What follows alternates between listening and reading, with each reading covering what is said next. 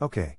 So how the hell is he getting out of this without both revealing himself and making, potentially, the biggest mess he has ever made? At least in this room. Was it even worth it?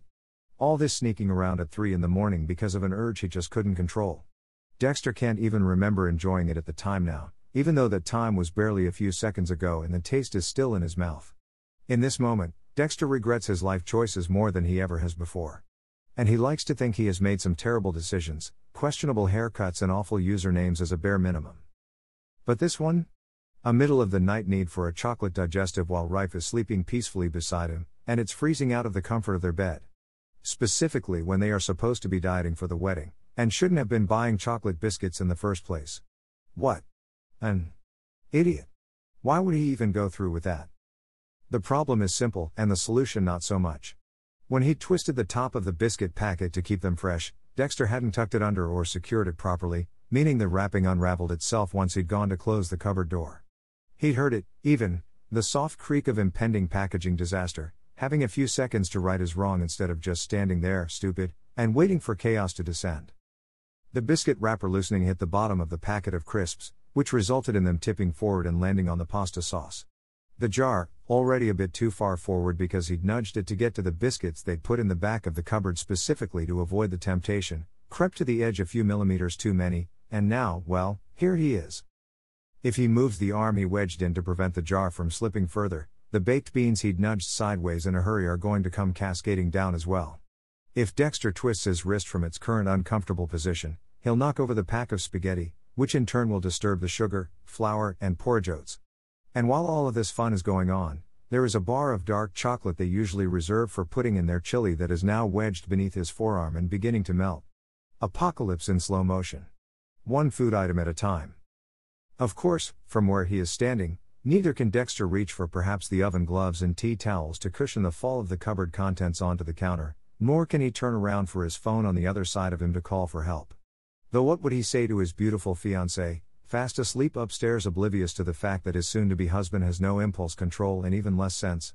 Would Rife sleep on through his texts blissfully unaware, panic if he heard his phone ringing at some unearthly time after 3 in the morning, and then realize the side of the bed beside him is empty and decide to explore?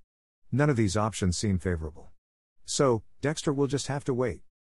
Once the inevitable has happened, and he's taken however long to clear it all up, there probably won't even be any point in going back to bed. So he might as well do something useful with his time. While staring at the cupboard contents he could, probably, at least plan their dinner for tomorrow evening.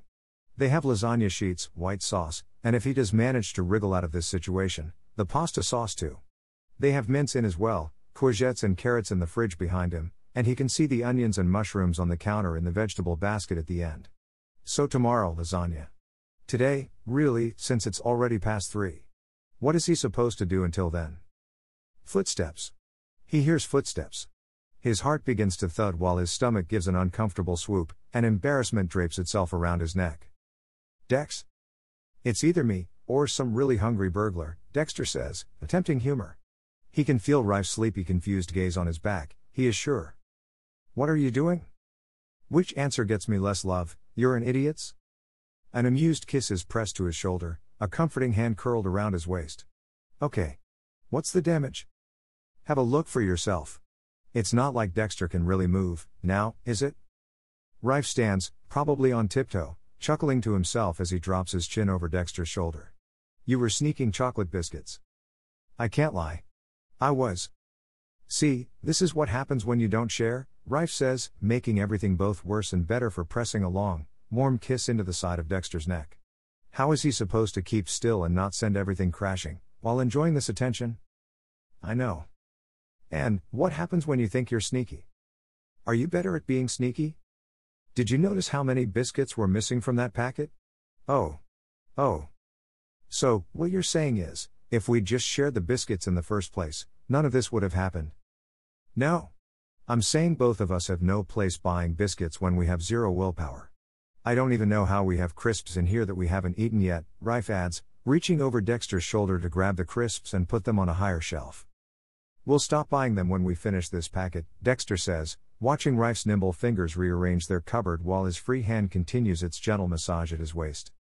We will. They won't. They'll get to the biscuit aisle in the supermarket and pretend they aren't sneaking a packet each into the shopping trolley. But at this hour of the day, it's okay to lie. Even to themselves. So, are you tired? Rife asks when he has freed Dexter from the cupboard, and is running his thumbs over his twisted wrist to make sure he's okay.